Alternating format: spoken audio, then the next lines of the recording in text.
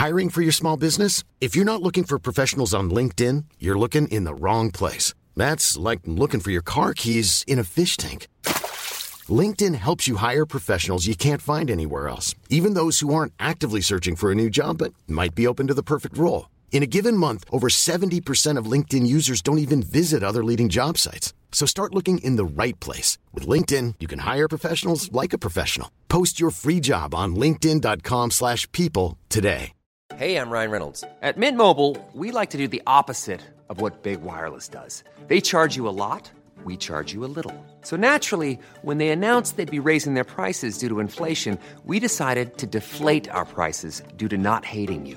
That's right. We're cutting the price of Mint Unlimited from $30 a month to just $15 a month. Give it a try at mintmobile.com/switch. $45 up front for 3 months plus taxes and fees. Promo rate for new customers for limited time. Unlimited more than 40 gigabytes per month. Slows full terms at mintmobile.com. The following podcast is a member of the Great Big Owl family.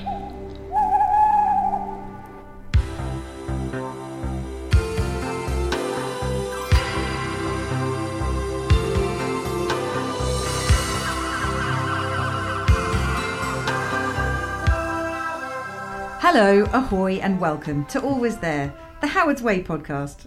I'm Julia Rayside. Thank you for joining me as I navigate through every single episode of the 1980s seafaring soap opera set in the fictional English coastal town of Tarrant. It would be a lonely voyage without you. Joining me to discuss Series 2, Episode 2 is the classicist, author, broadcaster and amateur baker, Natalie Haynes. Hello. Welcome. Thank you very much. Now, Natalie, you fall into that curious subset of people who had never seen Howard's Way before this Howard's Way podcast. virgin. Okay. Until this weekend. Excellent. Until this actual weekend. Really? Yes, and my mum was down on maybe Friday. Yeah. And I asked her if she had ever watched it. I was trying to work out why I'd never seen it. Yeah. Because I like 80s telly, you know I do. But Yes, I do. generally, I like it to have a murder in it. I know. And she likes the thing with a murder in. So, yeah, no, her answer was insufficient murdering. Well, in Series 1, they did kill one dog, if that helps. Canonicide, is that? That's not nice, is it? That's not nice. But we know who did it. It was Jack. He was drunk. He was driving. So the mystery was very brief. I'm afraid there was Okay. almost no mystery at all. So in 1986, what were you watching? Because I know, like you said, you are a big fan of detective Yeah, shows. I would have been watching Joan Hickson as Marple, I think. That's around then, isn't it? 86. Lovely. So, no, I would have been watching those over and over again. Yeah, I learned to play the oboe because I liked the theme. Right, tune because of the theme Marple is so amazing much. and it's oboe and flute, isn't it? Yeah. And all the girls at school played flute, so I was like, no, I'm going to be cool. I'm going to play the I'm oboe. going to have the other one. I'm going to have the one where you can get a splinter in the lip. Yes, and I did. Because what's the worst that could happen? Oh, ow. That's like hell. So, yeah, no, I would have been watching that. What else? Beiderbecke Affair, that's around then, Oh, no, isn't it? I missed that one. Oh, I loved that so much. He was my dream man. Really? Yes. Yeah. Who played Beiderbecke? Is that I'm assuming there was a guy called Beiderbecke in it? No, there isn't anyone called Damn Beiderbecke in it. it. There's Who played Mr. Beiderbecke, Natalie? Mr. Bix Beiderbecke of jazz. Okay, now I need to see the show. Do you remember the actor's name who you liked? Yes, no, of course. No, not now. I'm too tired. When it occurs to you, just shout it out. It's that kind of podcast. Okay, so presumably you were confused. I mean, most people are when they start this show sort of in the middle of a series. But yeah, we're in Series 2 now, and we join the Howard family in hospital, where a rather brusque nurse is waking up Lynn, who, just to fill in some pre-story for you, she fell. She's had some sort of boat fell. accident. It was actually sort of, it was next to a boat rather than on one. Right. It was precipitated by what she saw on a boat. So she was having a romance with this guy called Charles Freer, more of whom later, and he was basically shagging someone and didn't tell her. Oh dear. And she walked in on them. He's and a then wrong 'un. He's such a wrong 'un. And then she fled, tripped, banged her head and fell into the water. And that's how Series 1 ended. So she was underwater for like the entirety of the break. 10 minutes. It's about as long as you can do. Exactly. The nurse says Apparently, so. Yeah. yes. And that she was full of water, but luckily it was salt water. Right, Yeah. so is that lucky? what's the science Because otherwise, there? I don't know. Otherwise, do There you must you be. osmotically fail? No, there And must other be- sentences I didn't anticipate saying today. Oh, we've only just started. I'm so pleased. I knew you'd be great.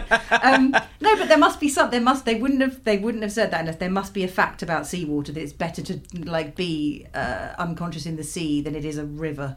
or a lake? I mean, I think it must be that. I I'm must trying look that so up. hard to avoid the obvious joke which will make people write in and complain. I literally can't. No, I just come on, can't. Nat. I'm thinking Leia Betts. I can't help it. I don't know what you want me to say. You see? That's what I'm thinking. I'm thinking, did she not have to drink like 19 pints of water? And then that is sort of what Oh, you sort yes, of, yeah. your lungs just, and all your internal organs just give out because you're Yeah, too that's right. hydrated. And presumably that's less of a risk with seawater. I am obviously not a medical doctor. Yes, and that also I'd sounds like correct. to apologise to everybody for everything that's just happened forever and in perpetuity. You're welcome. I think that Sorry covers again. the rest of the podcast now. Let's just crack on. So, no, because it's the 80s, not only is she in sort of receipt of a head injury and she's very groggy, she's got amnesia! Now, I was delighted by that because it is, of course, Yeah. a magnificent trope of detective stories Yeah. is the person has been hit on the head and can now remember nothing. And then obviously you have to get them to remember it so they can solve the crime. Yeah. The murderer doesn't know whether they can remember it or not, so they're still imperiled. Let's have some sort of detective parked outside the hospital door. Wait a minute, they've been distracted by offer of some sort of bun. No, they've left it, and so on and so on. So I was confidently expecting that to go down that route. And then So I raised it just false didn't. hopes in you. I mean, a with, bit. They yes. did. Sorry about It's that. all right. And you may have detected a slight subtext that Jan and Tom, the mother and They father... don't get on as of- well as they might, They Julia. certainly don't. No. They used to, and now not so much. But the nurse, clearly seeing that they could use a little bit of a push to start, being nice to each other again, has told them for no reason at all that they probably should They should visit together. Yeah. Now, I have to admit there, I was thinking, I'm not sure that's an authoritative medical opinion either. And you're pretending to be a nurse, madam. And it would probably make her feel better if you held hands. Yeah. Like, come on. It's like she might remember better if you turn up together because surely amnesia means that you can only remember your parents yeah. as a dual. Yeah, no, it's just it's okay. clearly bunkum, but the kind Yeah. of bunkum I enjoy in how You it's barely made. see my parents together since I was 11, so I would have found it incredibly disconcerting when that's happened. I'm just putting that on the record now. If my traumatic amnesia follows an unexpected boating accident after Okay. finding out that someone's a wrong-un, then just it's fine if my parents come separately. I'm fine with that. Someone write that down. It's Yeah, important. it's Okay. my living will, Julia. Well, it's going on record now, literally. Yes, it is. We'll bury this in some kind of time capsule. Then we go to the Urquharts. Now, Polly Urquhart is the woman with the ginger hair. Yep. Who's terribly posh and terribly thin. Yes. And she is having a go at her husband about the visit of a man called Orrin. Yes, American. American. And I'm presuming the father of the child. You see your... Yeah, I don't because think everyone there's keeps anything telling you everyone won't who work they out. are. It does really make things easier. Yeah, it does, doesn't it? It really helps. There's a little toot of a horn outside. Yeah, unexpected excitement from the streets of London. And then, now this must have thrown you because I don't think it's really explained who he is, but then suddenly we see a man in bushes. Yes. Yeah, and I thought, what is he? Some kind of rogue twitcher? And no is the answer. He is an angry man who's come halfway around the world Yes. and is now angry. And Yes. I'm like, okay. So his name is Dick Shellett. We know that because he talks about himself in the third person quite a lot. Oh, those people are always what's in the it for most Dick attractive, Shellett? aren't they? You yes. literally could not sleep with someone who talked about themselves in the third person, could you? I don't think As so. a deal breaker, it's absolutely there. I'm just trying to imagine it now, like someone I really fancy doing it. Yeah, no, it's gone. I don't like them anymore. I'm not sure I could even kiss on the mouth someone who referred to themselves in the third person. It's just so rank. You just pull back in horror, wouldn't you? I don't want to say recoil, but Yeah, I am, though. Yeah, you would. Someone obviously you wouldn't recall from his child's career. He's like super 80s sexy. With his car phone. Exactly, he's got a car phone. Now Yeah. for me that would have just... It's like when you swung find straight out away. there's email in the time of Murder, She Wrote, and you go, but how can Yes. that be possible? No, that I there's know. email and Murder, She Wrote at the same time. But it's true. I know, but Jessica Fletcher didn't use email to like sort of solve crimes much, did she? Was No. it in the later series or something? Did she start sending emails? Yeah, she does. Was She a does silver send emails. surfer? She was. Yeah. Wow. Well, she's good at everything, isn't she, Jessica Fletcher? That's the So thing with her. amazing. But yeah, and there's a webcam episode of Diagnosis Murder. I was going to say, where did the murder Dick Van happens on a Dyke webcam. Yes, of course he ever does. send an email? Yeah, he So does. He's very Natalie has a small problem with. It's not really a problem. It's a life-enhancing thing. But you love Dick Van Dyke. I love more Dick Van than- Dyke and I wanted more to than be you my love granddad. A blood relative, perhaps. Oh yeah, Mm. all of them. Yeah, no, absolutely. I love him, and I wish we were related. And I have loved him for literally years. I wrote an Edinburgh show in 2006 called watching the detectives. I know. See, actually, its technical title is Natalie Haynes watching the detectives, but I can't say that because it makes me feel like I'm talking about myself in the third person. One wants to kiss you on and the then everyone mouth. will recoil from me. And that the whole sort of point of that really was to talk about American detective shows, which are my particular weakness: Columbo and Murder, She Wrote and Diagnosis Murder. And so I have seen every episode of Diagnosis Murder more times than is reasonable. So brilliant. Yeah. There's some quite good special episodes, aren't there, where they get sort of guest stars in. Oh, there are amazing ones. There's a MASH one. Yeah. There's a Star Trek one. Yeah, no, there are. I know. Incredible. I didn't know there was a Star Trek one. Wow. In the MASH one, they have both hot lipses. But, oh, really? Yes. Oh, that's quite confusing. It is confusing. It's like crossing the streams in Ghostbusters. No, that's not. That would be like having all the Lucy Robinsons from Neighbours, like the 3 ages of Lucy Robinson. It's not done. Yeah, something bad would happen to the universe. Yeah, well, there you go. Anyway, so Charles Freer tells Dick Sherlock to sling his hook. And then calls someone to have him thrown off the grounds. I always want to do that. Yeah. I don't have grounds, but I'd like them just for that. Yeah, he later threatens to release the dogs on him as well, doesn't he? Or someone does, anyway. Yeah. So yes, it's all the usual tropes to get rid of a trespasser. Deal with him. And then we go confusingly to a horse race, a racing training session. Yeah. I think this is because the showrunner, Gerard Glaister, he went on to make a show called Trainer when Howard's Way was retired. He then basically took over the slot with another show called Trainer. So I think he was just trying. He was just building out. up horses. He keeps on putting horses in what essentially is a boat show, and it's interesting because they must be both equally expensive to film because there's not that much footage on a boat because, as Steven Spielberg famously found out with Jaws, it's incredibly difficult and expensive to film at sea. Yeah. It's the only. I think it's the case that it's the only Spielberg film that ever went over shooting dates. Really? Yes, because he was so neat and got everything done. But the sea is difficult. But horses, similarly, extremely expensive to film. Though, Absolutely. Because, you can't rehearse them. Well, no, quite. And they clearly go to a real race meeting later on. It's always fun when they try and film something at a kind of event where it's just they're trying to blend in and casually. See, people in the background going, "Is that woman from Howard's Way?" It's like, shh. Hi. Anyway, George's hair. So this is where I've actually made a note here. During the horse racing sequence, there are Marple-esque oboes. Yes. Actually wrote that down. Yeah, so, clearly it's it was a the thing. era. Yeah, exactly. TV at the time was using a lot of that. And there's a the poor frightfully... oboists now living on the street. I know. Hands upturned. Occasionally they get like a Bell and Sebastian gig, but they're pretty much unemployed now. Then there's a frightfully posh man who I didn't know who he was actually, and I love this show to distraction, but he's a very posh man who's talking to Kate about betting odds and jargon. Again, I think this is just the showrunner having some fun because people who watch Howard's Way have no interest in horse racing, and he should know that. But posh people like boats and horses, so maybe that's who he was targeting. For me, not interested. Couldn't be less interested, actually. So there's not going to be a Trainer spin-off to this? Unlikely. Okay. No, I think not. I don't think I even watched that many episodes. Sorry, Gerard, I just got bored. Now, confusingly, so Howard's Way does this a lot. It's the middle of the day, it's the middle of the day, it's the middle of the day, and then cut to someone at a disco, and there's just no explanation of how time has passed. No. They just don't bother to... It doesn't have unity of time in the way that Aristotle would choose in his Poetics. That's what I'm saying. Thank you, Natalie. Yes. Natalie's a classicist. Hi, everyone. Please don't take my lunch money. Not again. I've been at a party with Natalie and somebody walked over and introduced themselves to her, and I think you maybe had met them once before, and said, "Oh, I'm a classicist too." And then the two of you started talking and basically said, "No, come back." Because I couldn't. Only dogs could hear you. I didn't know what you were saying. Anyway, sorry. I am fun at parties. I am no fun at parties. So much fun. Natalie Haynes is fun at parties. Disco. So Simply not the case. Suddenly, I worked out from the dialogue that this Leo, so he's the son of Jan and Tom, the warring married couple. Leo is at a house party in his own shared house. I think he's sharing a house with some mates. We've never seen this house before. It appears to be nighttime, although I don't know quite how. Is it not the house nighttime. of the lady with the baby? It's not her house. No, I think she's staying with him. She lives in a Dickensian slum. A Dickensian slum in Southampton, which is, as you know, very gritty and I was there just last diverse. week. Yes, yeah. And I'm sure you saw lots of bedsits of this type. I saw my own play, Julie. Did That's you all really? I did. Do you want to plug that now? No, it's all right. It'll be gone by the time this goes out, probably. Fine, okay, whatever. Well done, by the way. Thanks very much.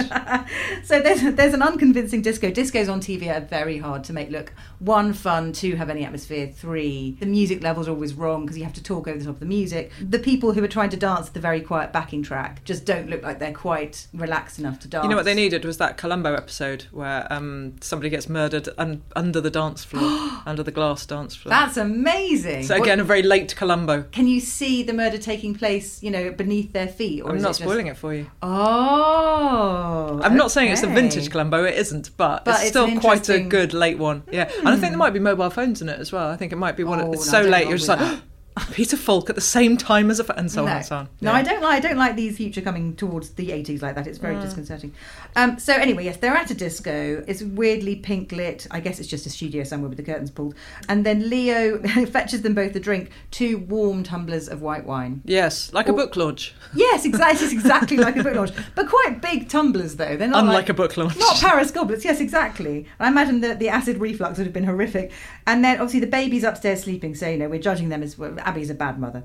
But also Leo is supposed to be a teenager, right? Well, and he looks about 35. He does. I mean, obviously teenagers did in the 80s. I suppose that's true, isn't it? People generally looked old for their age. Yeah, it's always really disconcerting. Yeah. Actually, to be fair, it still occasionally happens now, because when I saw, and there's just no way through the sentence except just banging through it, when I saw Fast and Furious Tokyo Drift, yeah, I was really surprised that the man who's, because obviously Vin Diesel isn't in that one, and to be honest, all the good people aren't in that one, because it's the weird one, and it's fine not to watch it. If you want to watch the rest of the Fast and Furious how many have franchise, there been? 8. 8, okay. They're number 5 honestly has one of the genuinely the best heist sequences in film, and I'm absolutely not joking. They have to break sports cars off a moving train. It's absolutely great. Okay, It is great. Also, there's The Rock, there's Vin Diesel. Anyway, though, in Tokyo Drift, there's the boy who plays, he's been chucked out of America. He's had to go to stay with his dad in Tokyo because he's behaving so badly in high school. And you're like, you are 35 if you're a day. And then in the end, I Googled him because I was so surprised. And he really wasn't. He was about 20. Oh. He's just got that thing where you're like... Wasn't Ralph Macchio in Karate Kid? He was 35 when he did the last Karate Kid film, I think. he still looks identical now because he was on Dancing with the Stars. Yeah, he has a child's face. I mean, it's just really weird. He still looks about 35 now. Yeah, he does. He's just, maybe he's not a real person. He looks younger than that YouTube guy they have on Strictly this series, who's got that weird Benjamin Button face. He does look a little bit like he's seen too much. Oh my God, he's like a weird tiny child-sized person with a terrifying old man face. I don't understand what's happening. It is a bit confusing. It's very confusing. It's just eyes that have seen things, I think. Yeah, I don't want but to know what? I don't need to know. Yeah. No. Anyway, so back to the disappointing disco. They're drinking warm white wine. And Abby says, and this is quite an emotional declaration for her because she doesn't really do feelings, but she says to him, I've never been as close to anyone as I am to you, and then sort of awkwardly gives him a kiss. And then... Which is weird because she is now the mother of a child, so she's definitely once been quite close to somebody. Yeah, she has. Maybe she just didn't, she looked away throughout. I can imagine that would be what she'd have done. Having seen the guy she made the baby with, he looks a bit sort of like a doll. Yes. But we'll come to him. He does. But then to diffuse the moment of romantic tension, she says, look at Davy, and then we have to watch him body popping for like what seems like that's an hour. Mortifying. It's really bad. Yeah, you're the only ethnic character in Howard's Way. Perhaps you'd like to do some of the street body popping your people are so famous for. Yeah, no, that is exactly what's just happened. Yes. It's a bit grim. But he's not bad at body popping, but it's just the fact I have to say body popping. Yeah, I don't feel qualified to judge. Slightly annoying me. At that point, I might have picked up my knitting, just so you know. Did you knit? Yeah. While you're watching this, excellent. What were you knitting out of interest? I'm just knitting a scarf. I can only knit scarves. Do you follow patterns? Yeah, I do, yeah. Do you? I could knit before I could read. Really? Yeah, it's almost like my mum was hoping I'd choke on some wool. Yikes. I know. Kind of weird-ass fairy tale did you grow up in? Oh, you know, one where I was raised by bookish wolves, you know. Bookish explains wolves. so much, doesn't it? Yes, lots. Okay, so then we go to the boatyard, and this is a big important place in Howard's Way, you may have gathered. Like, all the action essentially centres around the boatyard, and there's a close-up of, they really shouldn't do this, there's a close-up of Tom's pencil on sort of his draftsman's paper. Not a euphemism, ladies and gentlemen, although she did make it sound that way. He has lead in his pencil, and they zoom in on the tip. And he's sketching what looks like a child's drawing of a tiny boat. Yeah. I really wish they hadn't shown the close-up of what he was drawing. They should have got like a draftsman in to maybe just do that. But I mean, that's extra. Yeah, that's extra budget, isn't it? I'm asking too much from the BBC. Yeah, budget. they spent it all on the horses. Yeah, the horses and the dresses. Yeah. Yeah. Anyway, so the man from Relton Marine, who is the big they're the big conglomerate who's going to probably manufacture Tom's design for the boat called the Barracuda. He's coming to... Someone's already come to test out the boat from Relton Marine, but now another man wants to, so fair enough. So that they can then be late for an appointment to get to the hospital, and thus conflict can ensue, I think, is the answer. Yes, it's a rather sort of false peril can be thrown at Tom. And then there's the horribly sexist moment where he asks Avril, who's the business partner... Oh, that bit is rank. Yeah, no, that bit is rank. Are you coming out sailing too? Yeah. And she says no, and he says... Good, we don't want too many distractions. No, truly, sir, with your gallantry. Gross. And I think he thinks he's being quite the gallant suave dude. Yeah. Really, really naughty. Yeah, like men who take your hand and kiss it. You know, when you have to... And it still happens occasionally, doesn't it, now? Oh, yeah, I know. And you hold out a hand in a kind of, don't embrace me, we've never met kind of way. Yes. And they're sort of, what are you doing? And then it looks rude getting out hand sanitizer, but it's all you can think But of. you do, don't you? Yes, because I didn't start this. So I'm just finishing it in a way which renders it the case that they won't be mistaken again. No touching. No. Okay, so my favourite bits of Howard's Way are always the sailing sequences. But usually they're accompanied by, so there's a famous piece of music. And we have to, again, this is a Series 2 thing that I think, Series 2 is not my favourite series. So Which is your favourite series? Well, I mean, Series 1, just because it's where I fell in love, I suppose. But, it gets better, it gets worse. It goes up and down, in and out like the tide, But they finish every episode of Series 2 with this very slow piece of theme music with Marty Webb singing vocals over the top of it, which kind of just there's takes the sound all of the 80s as well. Yeah, it is, but it kind of just takes all the energy out of the show. So however the show finishes, and it's usually on some kind of duff moment, it just kind of is like limps into the sunset. It's just a bit of a whiny way to finish, I think. So normally sailing sequences are underscored with this theme tune called Barracuda, which is like the jazzy upbeat version of the Howard's Way theme tune, and it's great and it's full of energy. Again, the sailing sequences in Series 2, they've got all this dreary... It's just very lacking in energy, and it sort of upsets me a bit because it takes away some of the pumping, throbbing energy from the sailing scenes. But anyway, so now we get a sailing scene. Tom is taking the boat out with this grumpy man. And, there's somber oboe. Again, the oboist gets quite a lot of work this episode. Simon May, that's the nice. Is because the oboist's got to eat. Well, no, exactly, and I'm all for them. They're my people. Tom is basically I've just started sailing. I've been for my first sailing lesson. Did you wear your mittens with anchors on? I didn't because it was really hot. It was in July. I was boiling, but Natalie made me. She made me buy these incredibly expensive mittens with anchors on. They are my favourite thing. They're adorable, but it's not quite cold enough to wear them yet, and I really want to wear them.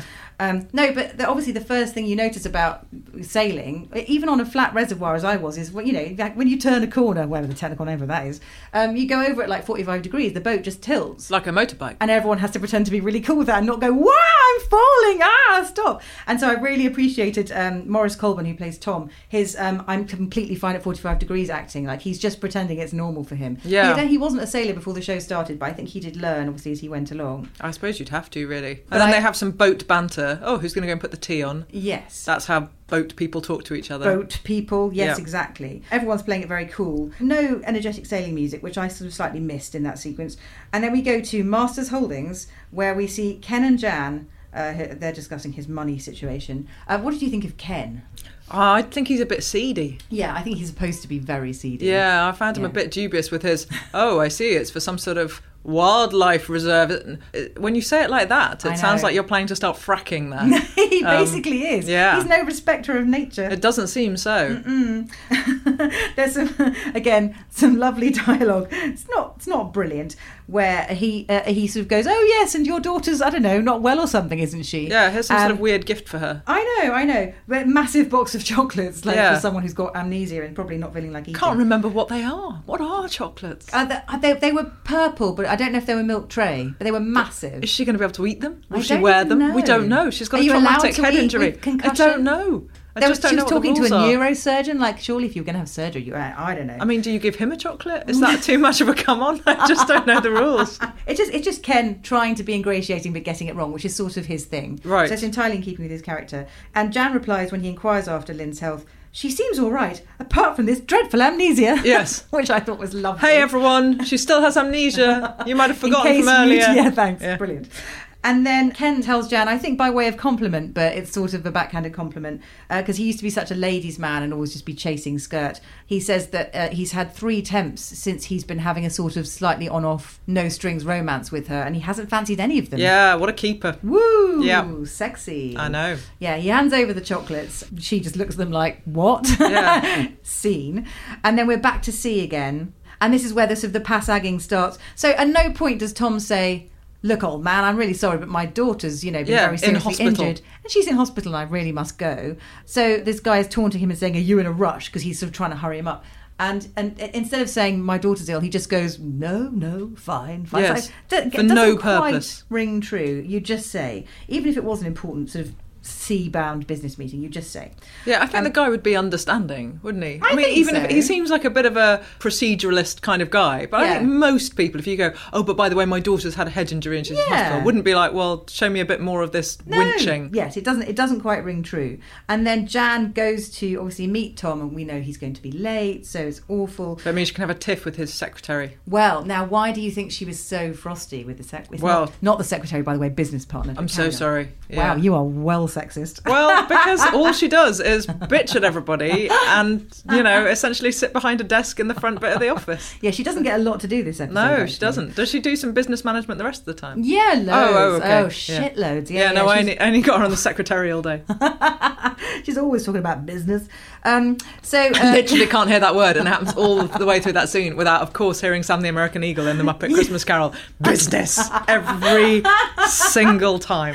I should tell you, I can't open my business account bank statements like business every time. I literally can't hear the word without it being in the voice of Sam the American lovely. Eagle. It's absolutely lovely. We're going to say it like that every time it comes up. I'm going to point at you, and you have to say. All right. It. Okay, cool.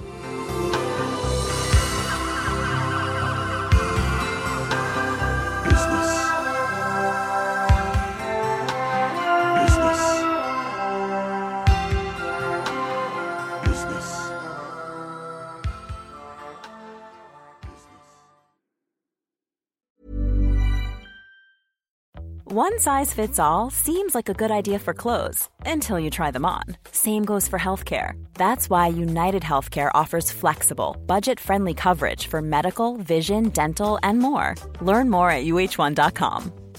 Ryan Reynolds here from Mint Mobile. With the price of just about everything going up during inflation, we thought we'd bring our prices down. So to help us, we brought in a reverse auctioneer, which is apparently a thing. Mint Mobile Unlimited Premium Wireless. How to get 30, 30, bit to get 30, bit to get 20, 20, 20, bit to get 20, 20, bit to get 15, 15, 15, 15, just $15 a month? Sold! Give it a try at mintmobile.com/switch. $45 up front for 3 months plus taxes and fees. Promo rate for new customers for limited time. Unlimited more than 40 gigabytes per month. Slows full terms at mintmobile.com.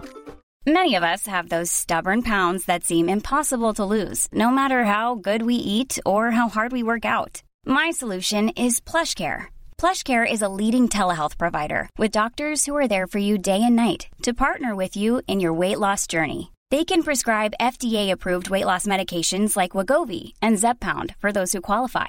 Plus, they accept most insurance plans. To get started, visit plushcare.com/weightloss. That's plushcare.com/weightloss.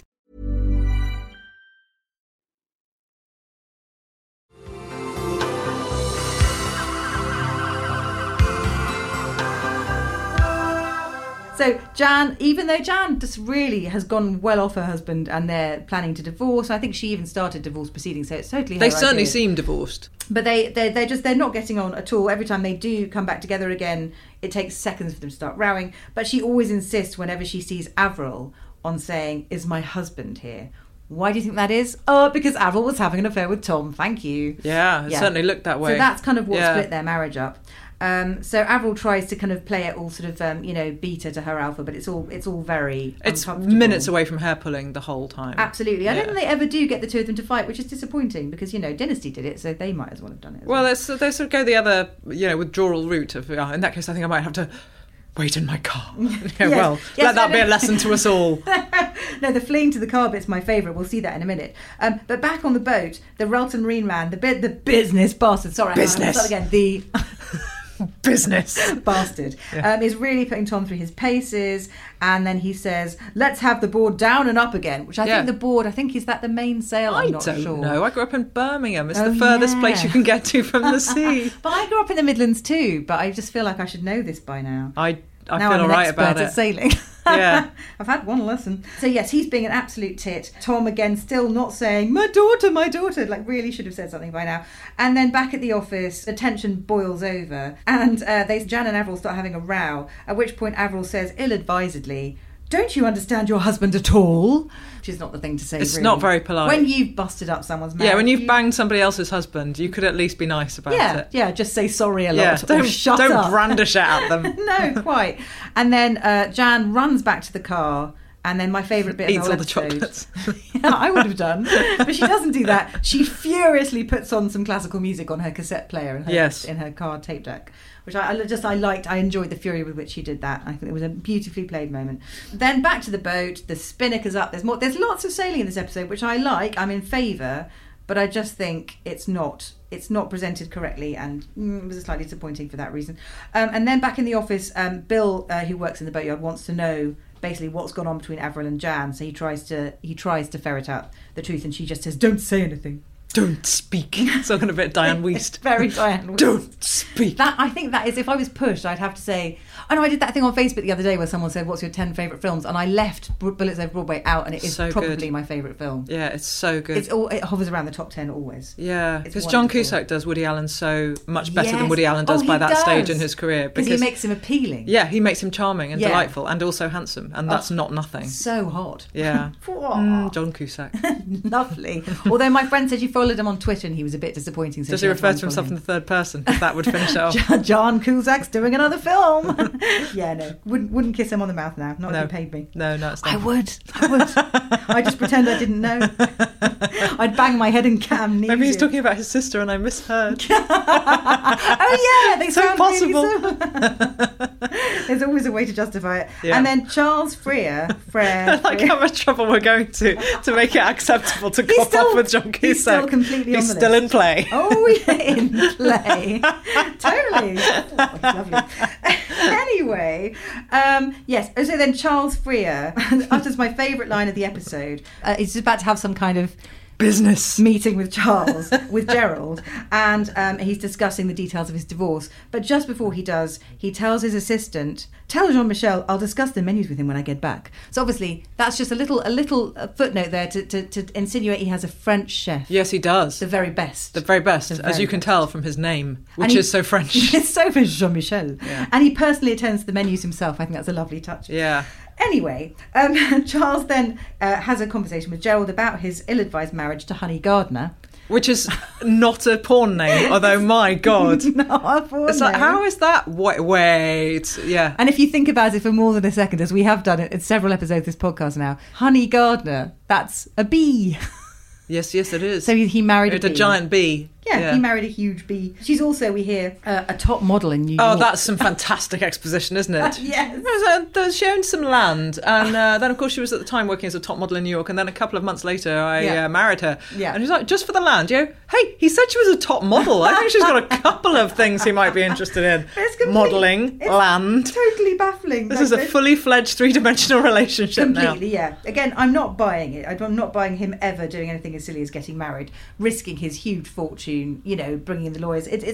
Charles Frere would never do that. So someone's written that quite badly, I think. But it was a good MacGuffin to get Lynn to fall into the water and hit her head. So, whatever. Mm-hmm. That's who he was in bed with when Lynn discovered him. So, yeah, I know, terrible. In fact, I think he actually said something like, "Oh, Lynn," like playing it cool, having been discovered, his girlfriend discovered him having sex with someone else. "I'd like you to meet my wife, Honey Gardner." Just a Disappointing. lovely way to- Disappointing news. Well, So anyway, then Charles and Gerald continue their talk as they go into the back of his Rolls Royce. Yeah. Where sometimes he drives, sometimes he's chauffeured. In this case, he's being chauffeured. Depends who wants to use his car phone, I suppose. Exactly. Just whether he feels like it or not. I imagine he just has a very bored chauffeur who just hangs around waiting for him. Yeah. He probably moonlights on the side, I'm guessing, as, I don't know, a fireman or something. He's got Oboist. nothing. Maybe that's that. You've solved the mystery. He just keeps it in the boot. Yeah. If you see, a chauffeur with a sort of rather, pouty embouchure. Yeah. That's the guy. He's Yeah. hilarious. You can either have driving or oboe. You can't have both, not at the same time. It's actually very dangerous to do it while driving. Yes, Natalie. it is. Yeah. You shouldn't Yeah, it do is. that. No, I want anyone listening to the podcast to know that that's absolutely right. Ill-advised. Yep. So, and then Gerald is basically saying he might need to nip off early because Polly's got the man who mounted their daughter and inseminated her coming over, and he might need to pop over and be there. Yes. But Gerald's not someone who's got a very close relationship with his daughter and basically tries to wriggle out of anything that's to do with her. He doesn't like her. He doesn't like her at all. Polly doesn't like her either, but seems strangely interested now she's had a baby. Polly. And Gerald says of Polly, "You know Polly, she's to etiquette what Bismarck is to power politics." I just don't really know what that means. Does that mean anything to you? No, I've got nothing for you. Okay, I just thought I'd check. Yeah, I've got nothing for you. He seems kind of mild-mannered and henpecked, doesn't he? But those kinds of men always make me feel a bit queasy, because you know they spend their whole time being all like, "Oh, she's so bossy, she's so terrible," and you think, well, that's because you're just horrible. Yeah, although it might help to explain their relationship a bit more if I add the information that he is a homosexual, or at least some of the time, and theirs is a marriage of convenience, and they take it in turns to sleep with other men. So the same other men or different? No, other men? different other men. Okay. Like, they have a flat in Chelsea, and they often pop up there, and it's implied and that's that the they're euphemism.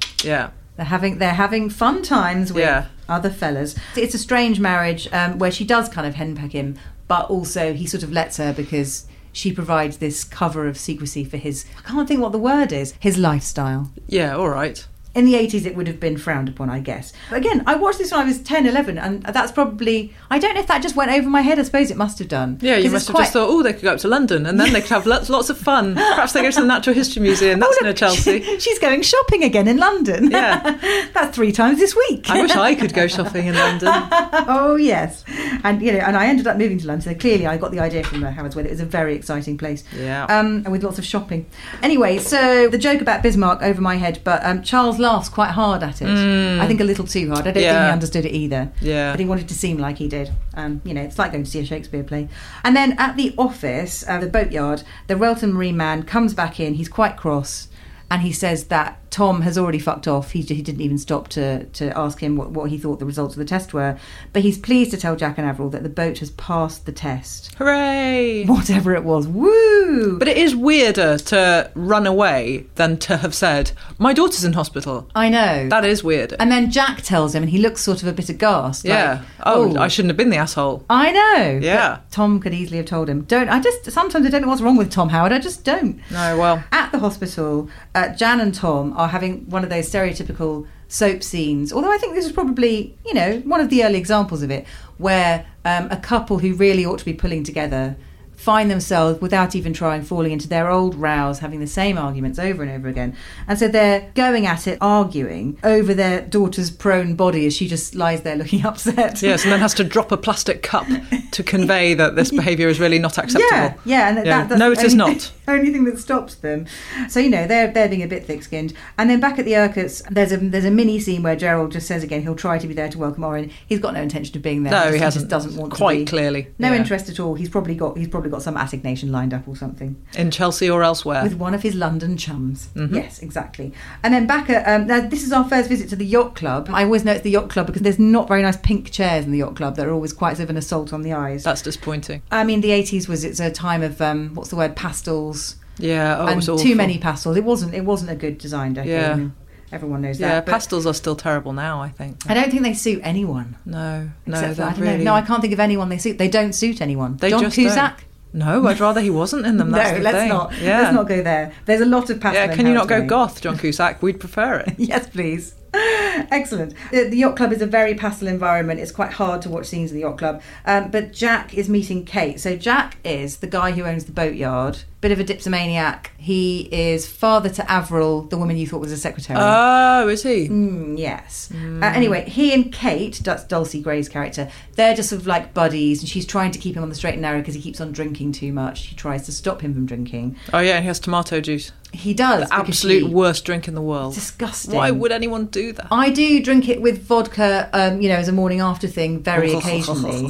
But, I have to hold my nose and just gulp it down. Yeah, no, I won't have an opaque drink, as you know, so... No, you don't. You like to see what's going on there, do yeah. you? Can you trace that back to any particular moment in your life? To a time when somebody gave me a cup of coffee and there was a mouse in it. Yeah. No. Literally not. I just won't have them. Once I poured a drink for my husband in, I was desperate to have, it was a passing fad, but to drink wine out of kind of pottery sort of goblets. And I poured him, so I got them out of the cupboard, poured him some wine, said, go on, let's have them in these strange goblets. And he took a drink and he was like, yeah, no, they're okay, cool, they're quite nice. And he drank most of the drink and he got to the bottom and there was the biggest spider I've ever seen sitting in the bottom of the cup. And he'd made me take them to the charity shop. Well, he was right.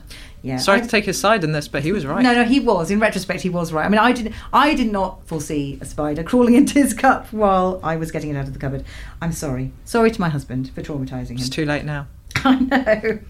Yeah, so at the yacht club, Jack and Kate are having a little chat. She says, thank heavens Lynn's out of danger, and knocks back a brandy. She always drinks in front of Jack, which I think is very insensitive of her. And then she bangs the racehorse plotline I could frankly do without. Oh, she it just comes out of nowhere, doesn't it? I know. And then it's just basically so they've got an ending. Yeah, kind of. Yeah. So she's bought into this horse called Aztec Boy. She's basically a gambling addict. I think that's going to be a plot line in the future episode. Too. They're kind of foreshadowing here a bit, aren't they? And she says, in case you weren't sure, if this horse doesn't win, I'm in trouble. So I think financially she's going to go under if anything goes wrong with the horse. But she only owns a quarter of the horse. She does. A leg. Yeah. Is that enough? Or a lig, as she would say. Dulcie would say a lig. She would. Yeah, no, she would. And Jack wants a real drink, and because he says he's going off to a plastic boat factory, so he needs a real drink. Is that a well-known thing? Yeah. Okay. Because he really likes wood. Okay, like so many other characters in this show. He loves wood. I mean, later on at the boat factory, you'll see him talking loving wood. No, glowing he does. terms about wood, Yeah, and saying it's lovely and it's all brown and he loves it. Yeah, so plastic boats used to really offend him. He would never have dreamed of going into production on a plastic boat, but Tom's kind of persuaded him that, times are moving on and plastic's where it's at. So he doesn't have a drink, which is progress because he's always pissed. Like I said, he killed a dog in the last series because he was drinking all the time. So maybe that's what's keeping him on the straight and narrow now. And then Ken Masters is looking at a map of the nature reserve he plans to trash. Yeah. And I've just put here, Jan is frantic in Cerise. Because she's trying to get hold of some other French person. Claude. Yeah, who designs frocks. Yeah, she's trying to find Claude. He lives in Cannes, and she's like, there was an episode last series where she went to Cannes to visit him. Because there are boats in Cannes. There are. I've been to Cannes. Have you really? Yeah. What were you doing in Cannes? I was reviewing the film festival in the days when the BBC could afford to send us over. Yeah, it was amazing. Wow. I mean, obviously they made us stay in like I can't remember, a Novotel 3-4 miles away, and we had to walk in every morning, which I don't mind because I like a walk. But it was but it was amazing being there. You see sort of 5 films a day every day. Oh, wow. Yeah. But I have to ask you though, because obviously in Cannes, I don't know where they filmed the Cannes episode in Howard's Way. It might not have been in the south of France, I'm not sure. But just to denote that we're no longer in the United Kingdom, there's 2 characters sitting at a sort of a poolside table having a cocktail with, fruit in it. Yep. And then 2 women walk behind them with their boobs out. That's not what I saw in Cannes. It's French. Yeah. To just have tits everywhere, apparently. If you wanted something representative of Cannes, at least during the film festival, what you would need is an extremely small and leathery woman carrying an even smaller dog in a small bag. Yeah, okay. That was the main thing. But that was my main takeaway. Breasts, like wall-to-wall breasts. When you say not necessarily, I would go so far as to say not at all. Yeah. So that was and that was during the film festival. It was full of starlets. I know, if not right? then when. Don't they all accidentally pop out of their dresses and stuff to get noticed? Not while I was there, but I maybe just wasn't making enough of a play. I don't know. You weren't looking in the right places. That sounds like me. Well, there you go. So the Cannes episode now it's lost credibility. Sorry about that. But no, shame. Well, we'll move on. So yes, Claude has gone missing, and Jan is frantic. In Cerise. In a sort of shapeless smock. It's not a very Jan outfit. She does wear like things that are made of lots and lots of fabric, but they normally have some kind of shape to them. This is just a sack. It's not one of her better fashion moments anyway. And she has a fashion business. That's the thing that she does. She has a marine boutique. Right. I don't know where the marine bit comes in. It's just next to the marina, but it's like okay. It's where the rich yachting set go and buy their very expensive designer dresses. Right, got you. Yeah, made of lots of very brightly coloured and sometimes pastel fabric. Yeah. It's everything I'll never need. Yeah. There's like the beginning of the series was 85, where the fashions were almost acceptable. By 86, they are just all out hideous. We have to talk about later what Abby's wearing, some kind of maternity smock. It defies description, but it's like if you wanted to find the least flattering garment for a person to wear, like it's just everything that's wrong with the 80s design. It's just really quite ugly. It makes me think of that great bit in Calvin and Hobbes, though, where Hobbes says you can tell the quality of an artist by the quality of his smock. One of the truly great sentences in all of literature, frankly. And so in this, then, we can judge that Jan is certainly an artistic person in the large pink smock that she wears. There it is. And then there's a really weird shot. So the woman that directed this episode, I'm slightly obsessed by her. She's called Sarah Hellings. I think her name is Sarah Hellings, yeah. And I became slightly obsessed with her because she directed some of the best episodes of last series. And it turns out she used to make the documentary segments for Blue Peter. That was her job before Howard's Way. Interesting. So I was quite excited by her. And I think she did some Doctor Who as well. Which is astonishing because, of course, course, over the last few years, no women have been allowed anywhere near Doctor Who in directing or writing terms because we've made such progress. I know, that's right. Things have moved on now and everything's better. Yes, that's right. That's lucky, isn't it? Yes, it is, yeah. I think actually the new series supposedly has changed that a bit, hasn't it? I believe that's to be the think. case, yes. Yeah. Chris Chibnall appears to be, somebody who doesn't find women negligible or non-existent. That's good. It's a thought, isn't it? It's almost like they're half the world. I don't know. Might be worth a go. Seriously, half? I know. As many as that? It's so strange.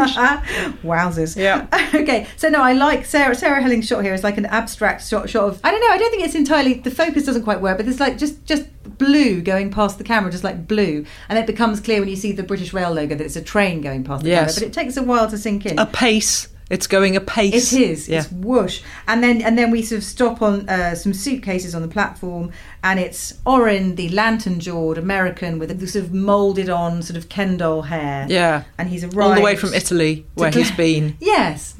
Not really sure what he was doing there. Working in Italy, I think. And then so he arrives to basically claim his progeny. Yes. He had it seems quite meek though, doesn't he? He doesn't seem very sure about anything. Well, no, I know. And it's a bit odd that I know you'd never put the two of them together. No. Even pissed, like you wouldn't. Yeah, so she was at true. finishing school in, I believe, Switzerland. Right. Which is quite near Italy. I know. Yeah. Maybe they just met halfway across the Alps or something. Yeah. And then she came back pregnant. Right. But she was like the most introverted. She just wore black jumpers down to her knees and like wouldn't talk to anyone. Hey, there's nothing wrong with doing that. It's a That's my whole life you're describing. It's a look. I just can't imagine her ever having looked up enough to have had sex with someone. Maybe they had fondue. That's how it began. I bet they did, dirty buggers. Anyway, they're having their fondue baby. Well, she's had the baby. And obviously, I think it was Abby's mum who let Orin know that Abby had a baby. Right. Sort of grassed her up, basically. So he wanted to come over and meet his child. It kind of gets quite bad for... The situation becomes a lot worse because he's from a very wealthy American family. Right. And it turns out, wealthy families and sort of firstborn sons and all that, they take get them very strongly. Yeah, right. They get quite protective and possessive over this poor child, who I still don't think has a name beyond baby. I think he's still that's baby. fine. Yeah, anyway, they're not really people at that stage. No, they're really not. They're just little bits of blue tack with faces. So there's an abstract shot of the train. Orin arrives, and he kind of stands on the train bridge overlooking all of Tarrant, as if to say... Yeah, here I am, Tarrant. Yeah, how do you like me now? And there's like a romantic piano theme sort of underscoring his entrance. So it's sort of, I don't know, Simon May's music is a very big part of this programme. But I'm not really sure what it's telling us about him, because you're supposed to be rooting for Abby and Leo as a couple. But this guy's just arrived who basically... they've got nothing in common. But it's the music saying... Root for them. He's dreamy. Yeah. He's so lovely. He's come to save the day. So I'm not really sure what I'm supposed to feel about him. Yeah, and he seems so passive and meek. You can't really imagine that he got on a train, let alone that he's travelled across Europe to see her. However did he manage? We're all thinking it, yeah. Anyway, so he's arrived back at the Urquhart house. The doorbell goes, and he's gotten there very quickly. Polly is always, at the beginning of most scenes, just quickly draining the last of her G&T. Yeah, no fool she. Whatever time of day. And she answers the door, and he brings his bags in, and she says rather curiously, I'll get someone to take them up. But there's no visible signs of staff in the Urquhart house. That she doesn't have staff. Oh. If she does, they're literally forced to hide, but like at all times, like you never see them. But anyway, so someone, presumably just the next person who calls at the house, like, would you take these bags upstairs? Yeah. I'm far too refined. And she kind of tells Orin about the Leo situation. So he's a bit sort of perturbed to hear that his, well, not really his girlfriend, but the mother of his child is sort of fraternising. But again, he's very with passive about it, isn't it? It's like, oh, that's some news. That's info. Yeah. Cheers. And then back at the... Oh, no, this is my favourite scene. I love the horny boat chat. It's just so insanely hot. We go to the Ralta Marine boat factory where men with brooms are like worrying at the hull of a plastic boat. And talking wood. Exactly. Well, they talk wood a bit, but it's not really... I had to write down some of the dialogue. It's just pretty clunky. This show had a sailing advisor throughout, a man called Bob, I think, who's on the credits of every series, and he made sure at no point did they get their sailing shit wrong. Well, that's the important thing. Very, very important. So David Lloyd is the kind of the Relton man who's showing them around the manufacturing sort of premises, and Tom and Jack are looking around, and they're talking about boats, obviously, because that's, what they're there for. And then David Lloyd starts listing, I'm not quite sure what the context was, he just starts listing sailing terms, at which point I just had to pause the programme for a bit. He says, rigging loads, tabernacles, pulpits, push pits, the stem, the stern. It was pretty horny stuff. Is a push pit a thing? No idea. Okay. I mean, you'd think it would be because, the sailing advisor would have been on hand going, no, that's not a thing. No. There's definitely a thing. And then they have some technical chat about the keel being bolted on last with a plastic boat, as opposed to the keel being the first thing you do if you're making a wooden boat, apparently. And so Jack doesn't hold with that, and he said he finds that hard to swallow. Well, that's fair enough. Yeah. Yeah, I'm on side with that. And then he goes on to get quite poetic and talks about, it says, a boat is a living thing, and it's the sum of the parts of all the men that made her, and she this and she that. Obviously, boats are girls, and everyone knows that. They're ladies. And then he says something about, he's cocking a snook at the plastic sort of moulding process and saying, you might as well be making bathtubs. And then David Lloyd from Welton Marine says, we do. We have another factory down the road. So they do actually make bathtubs, which must disgust Jack. Yes. Because, we're talking about art here, not just moulding a bathtub. Anyway, back at the bedsit, Leo and Abby are waiting the arrival of Orin, and Polly shows him in with the immortal line, and this, of course, would have been the servants' quarters. Yeah. Point made, passag, mom. Yeah. Nice touch. I don't know why Abby tolerates her being around, and two, why she is interested in her daughter. She's always just said, I don't like her. The husband doesn't really like her either. It's so It's quite a weird scene all told, though, because obviously she is statusing. She's like, we're going to go and do this, we're going to go and do that. Yeah. And yet, unaccountably, given that there's conflict in the scene, and Abby's like, but I don't want to move back in with you. Then at the end of the scene, it's like, oh, well, I suppose I have. I know. She gives in really easily. Yeah, but for no real reason that anyone could possibly see. And Polly sort of says to her, Abby, it is rather squalid, which is a lovely line to just say to your daughter about the place. She's presumably paying for it herself. So yes, very quickly she just capitulates and says she's going home. And I think Leo knows that's sort of going to be a problem because Polly doesn't like him being around. Yes, so that's the end of their romance. Well, yeah, and obviously I don't think they've even have they snogged. I don't think they've even snogged because again he's so passive. Everyone is so passive. Yeah, in this which must be really hard to write actually because nobody does. Yeah, anything. there's no one pushing the action. Yeah. So and he's just sort of he just goes along with whatever. He's basically, in fact, he had a job at the start of this sort of odd sexless romance with Abby. He had a job and he gave it up to look after her and her baby. Right. So he's devoted his entire life to her for no reward, no rumpy, but he gets nothing. He just is there. Yeah. It seems a bit of a thankless task for him. Then we go back to Charles, who's talking to Gerald in the office. They're talking about Shellett, and Gerald's suggesting they pay him off, but Charles knows that if they give him money, he'll just keep coming back for more. So I think he said to threaten him or something, tell him to get lost. That seems like the sensible and appropriate response. Yeah. Just use it. I mean, he's not averse to using violence, I think, as long as other people do it. And then Emma, Charles' assistant, the assistants in this they have such shit parts, but they always give everything to their 3 lines. It's so delightful. And Emma, who's sort of looks like she's from a Specsavers advert or something. She's kind of clearly doesn't wear glasses, but one of those people who just has a face where you just think, no, they're not your glasses, you don't wear them. But they've given her glasses to make her look sort of secretarial. Yes, that does work. I'm wearing glasses right now, and it's worked for me. You look so secretarial. I do. Could you just get me a coffee, Natalie? No, I can't. I don't drink opaque drinks. I wouldn't know where to start. I'll go and buy you a Diet Coke from outside. That's it. That's all I've got. Can't see in the can. Whoa, hang on. Yeah, but I opened the can. Yeah, but you can't see inside it. Yeah, but you could hear if there was a mouse in it. What if someone in the Coke factory... What do you mean you could hear if there was a mouse? Because you could shake it and you'd hear a mouse you couldn't bang hear against the edge. a spider or a moth. Yeah, but there's not going to be a spider or a moth in it. It's a lovely sealed can. Sealed can. So that's it. It's the sealed nature of the can. Oh, yeah, no, if you buy it in a bar or something and they open the can before they give it to you, I find that very difficult. Do you just say, take it back? Not always, but yes. So I have to... And then they say, I have to open it because you're not allowed to take it out. You go, okay, you can open it, but you have to open it while I... Do it while I'm watching you, because I am a weird control freak. Yes. Yeah, they take it pretty well. I say please a lot. Do you? Yeah, I do, yeah. You've always struck me as very polite. Thanks. Anyway, Emma says, Mr. Masters is here to see you, sir, but with real conviction. And yeah, he's really here. Yeah. She's so here. She wants him to know. He couldn't be hearer. And later on when she leaves the scene, she gives quite a long explanation of how she's probably done for the day. That's probably her off home now then. Yeah. In a way that you just say no one cares, nothing. Yeah. No one cares. Bye. Who are you anyway? I didn't even know you had a name until just now. And then so Ken Masters is bringing his plan to devastate the natural environment around Tarrant. He's got his rolled up map of the nature reserve full of bunnies and I don't know, probably not for long, froggies and nice things. Yeah, that he's going to crush. Rare concrete bats and cricket pads. Yes, probably. Yeah. But actually, it does set into motion a whole plot line about environmental activism, which is pretty cool. That's going to build. Yeah, I'm pretty sure it's why I joined the League Against Cruel Sports. Oh, interesting. Yeah. Yeah. Back then, I'm really into fox hunting now, but I wasn't then. I was really against it. You like horses more now.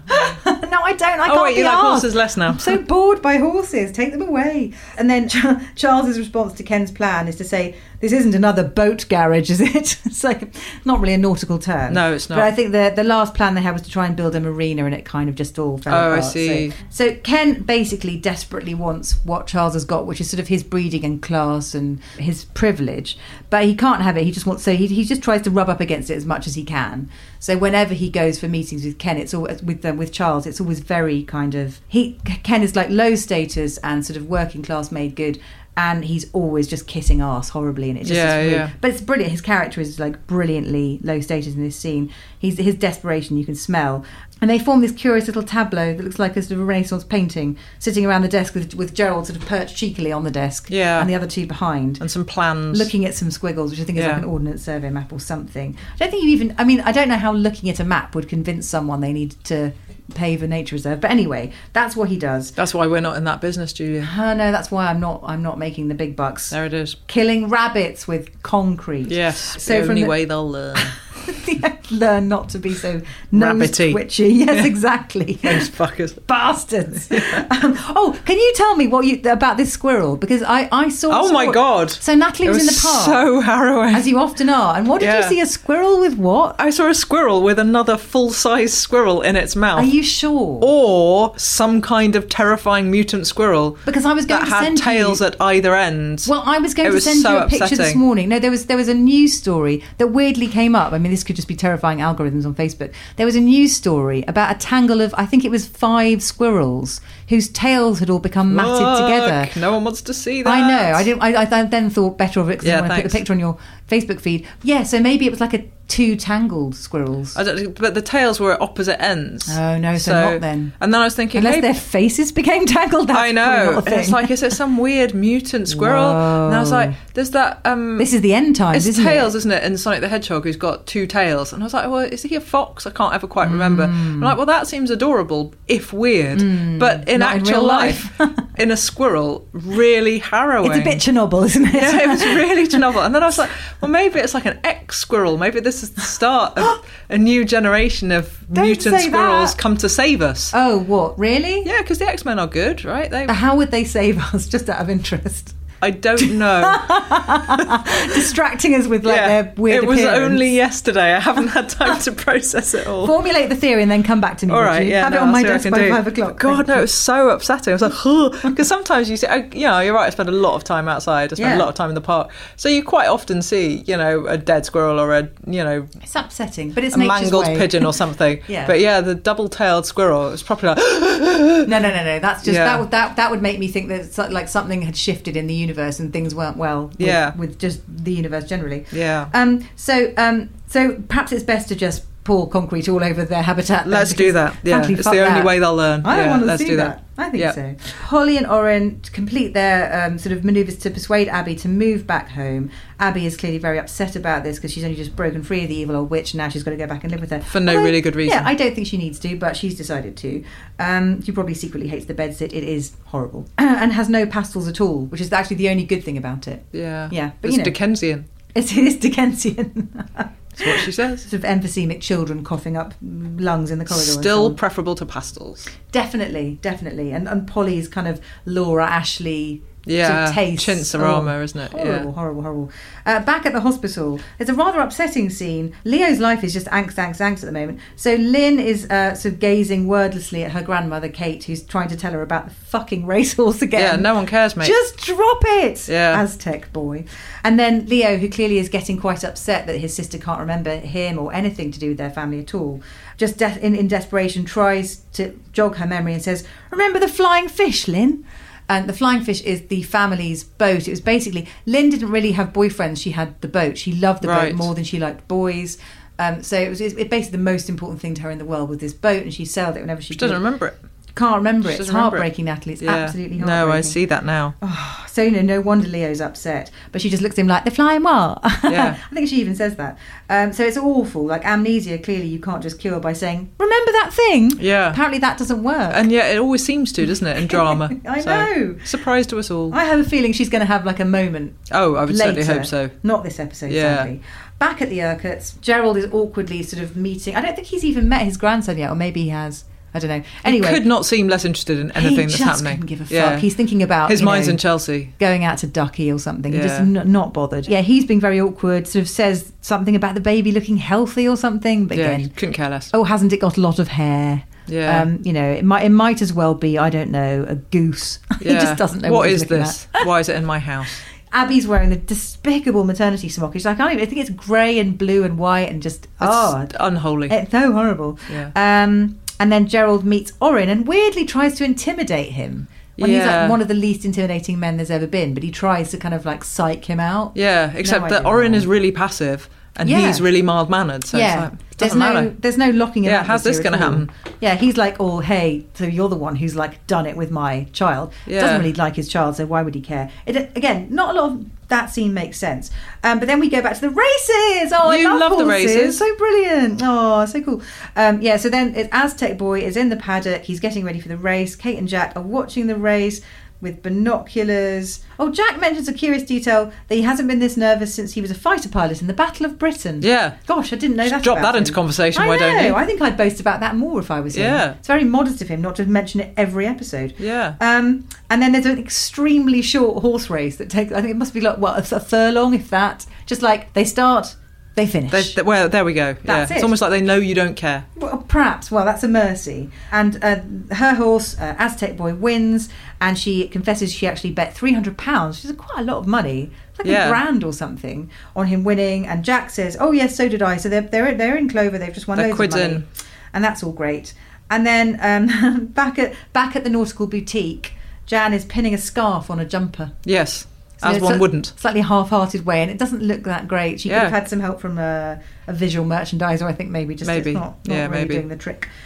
She sells very high-quality goods. I just think she should give them their best, showcase them in the best possible way. Well, yeah, exactly. And then Ken gleefully shows her the front of a newspaper. It's missing Claude. Claude. Yeah. As he pronounces it. He's played by the most brilliant Scottish actor who does the most exceptional French accent, like a proper... It's like the opposite of Christophe Lambert in Highlander. Yes, exactly. Oh my God, it's like an exchange programme. His negative. Yeah. Oh, that's brilliant. Oh, now I'm just thinking... There can be only one. They should have had a Scottish fashion designer played by Christophe Lambert. Yes, they should have. That would have been brilliant. And the newspaper announces that Claude is going to get married. Yes. Now, Jan's fine about that, but Ken always found him a bit of a threat because, he's a sexy Frenchman and, what's Ken got when there's a sexy Frenchman in the room? But actually, Jan's not interested. She only has eyes for Ken at the moment.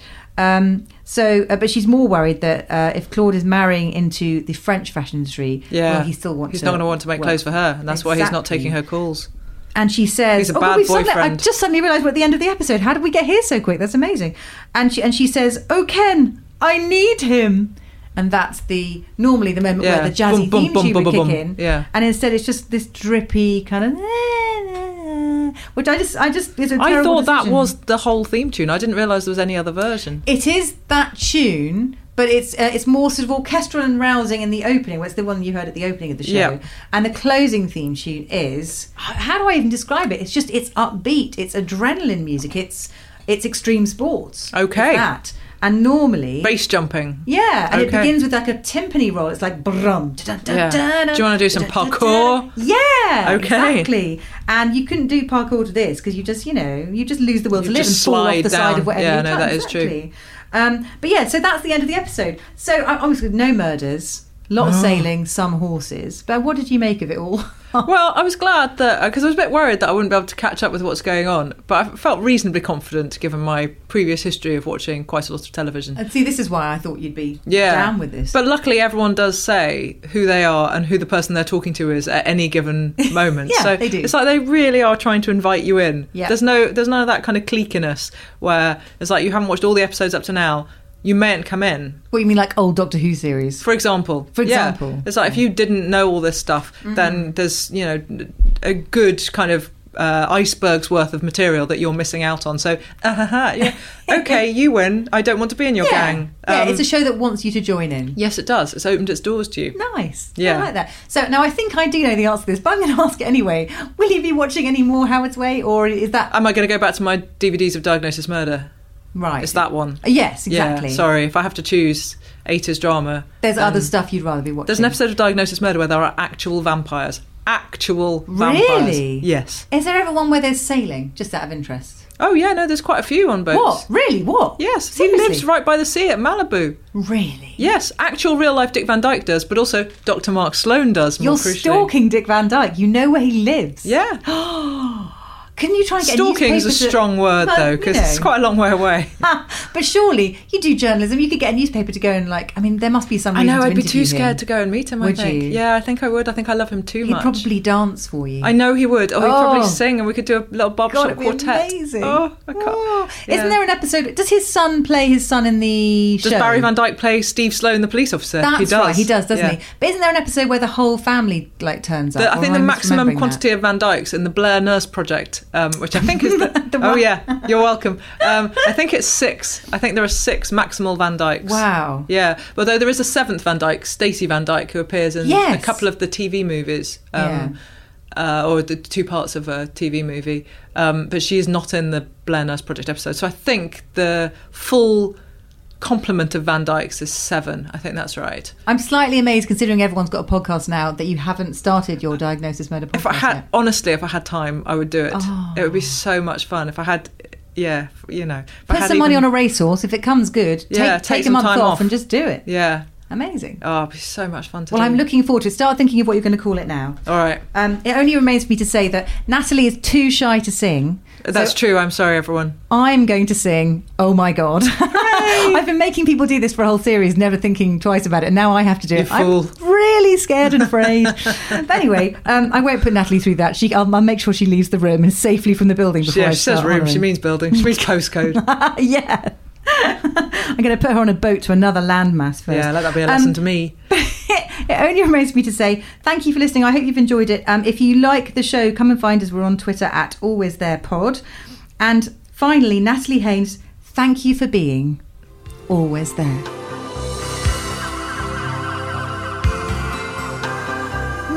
Natalie, she was too shy to sing.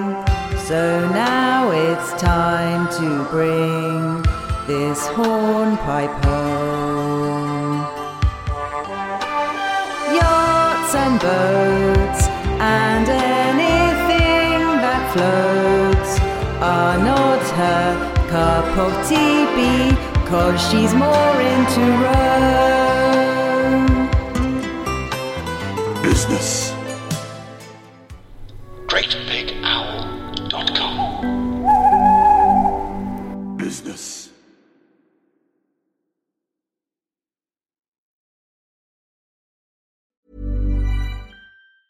Mom deserves the best, and there's no better place to shop for Mother's Day than Whole Foods Market. They're your destination for unbeatable savings, from premium gifts to show-stopping flowers and irresistible desserts. Start by saving 33% with Prime on all body care and candles. Then get a 15-stem bunch of tulips for just $9.99 each with Prime. Round out Mom's menu with festive rosé, irresistible berry chantilly cake, and more special treats. Come celebrate Mother's Day at Whole Foods Market. Hey, it's Danny Pellegrino from Everything Iconic. Ready to upgrade your style game without blowing your budget? Check out Quince. They've got all the good stuff, shirts and polos, activewear, and fine leather goods, all at 50 to 80% less than other high-end brands. And the best part? They're all about safe, ethical, and responsible manufacturing. Get that luxury vibe without the luxury price tag. Hit up quince.com/upgrade for free shipping and 365-day returns on your next order. That's quince.com/upgrade. Hi, I'm Daniel, founder of Pretty Litter. Cats and cat owners deserve better than any old-fashioned litter. That's why I teamed up with scientists and veterinarians to create Pretty Litter. Its innovative crystal formula has superior odor control and weighs up to 80% less than clay litter. Pretty Litter even monitors health by changing colors to help detect early signs of potential illness. It's the world's smartest kitty litter. Go to prettylitter.com and use code ACAST for 20% off your first order and a free cat toy. Terms and conditions apply. See site for details.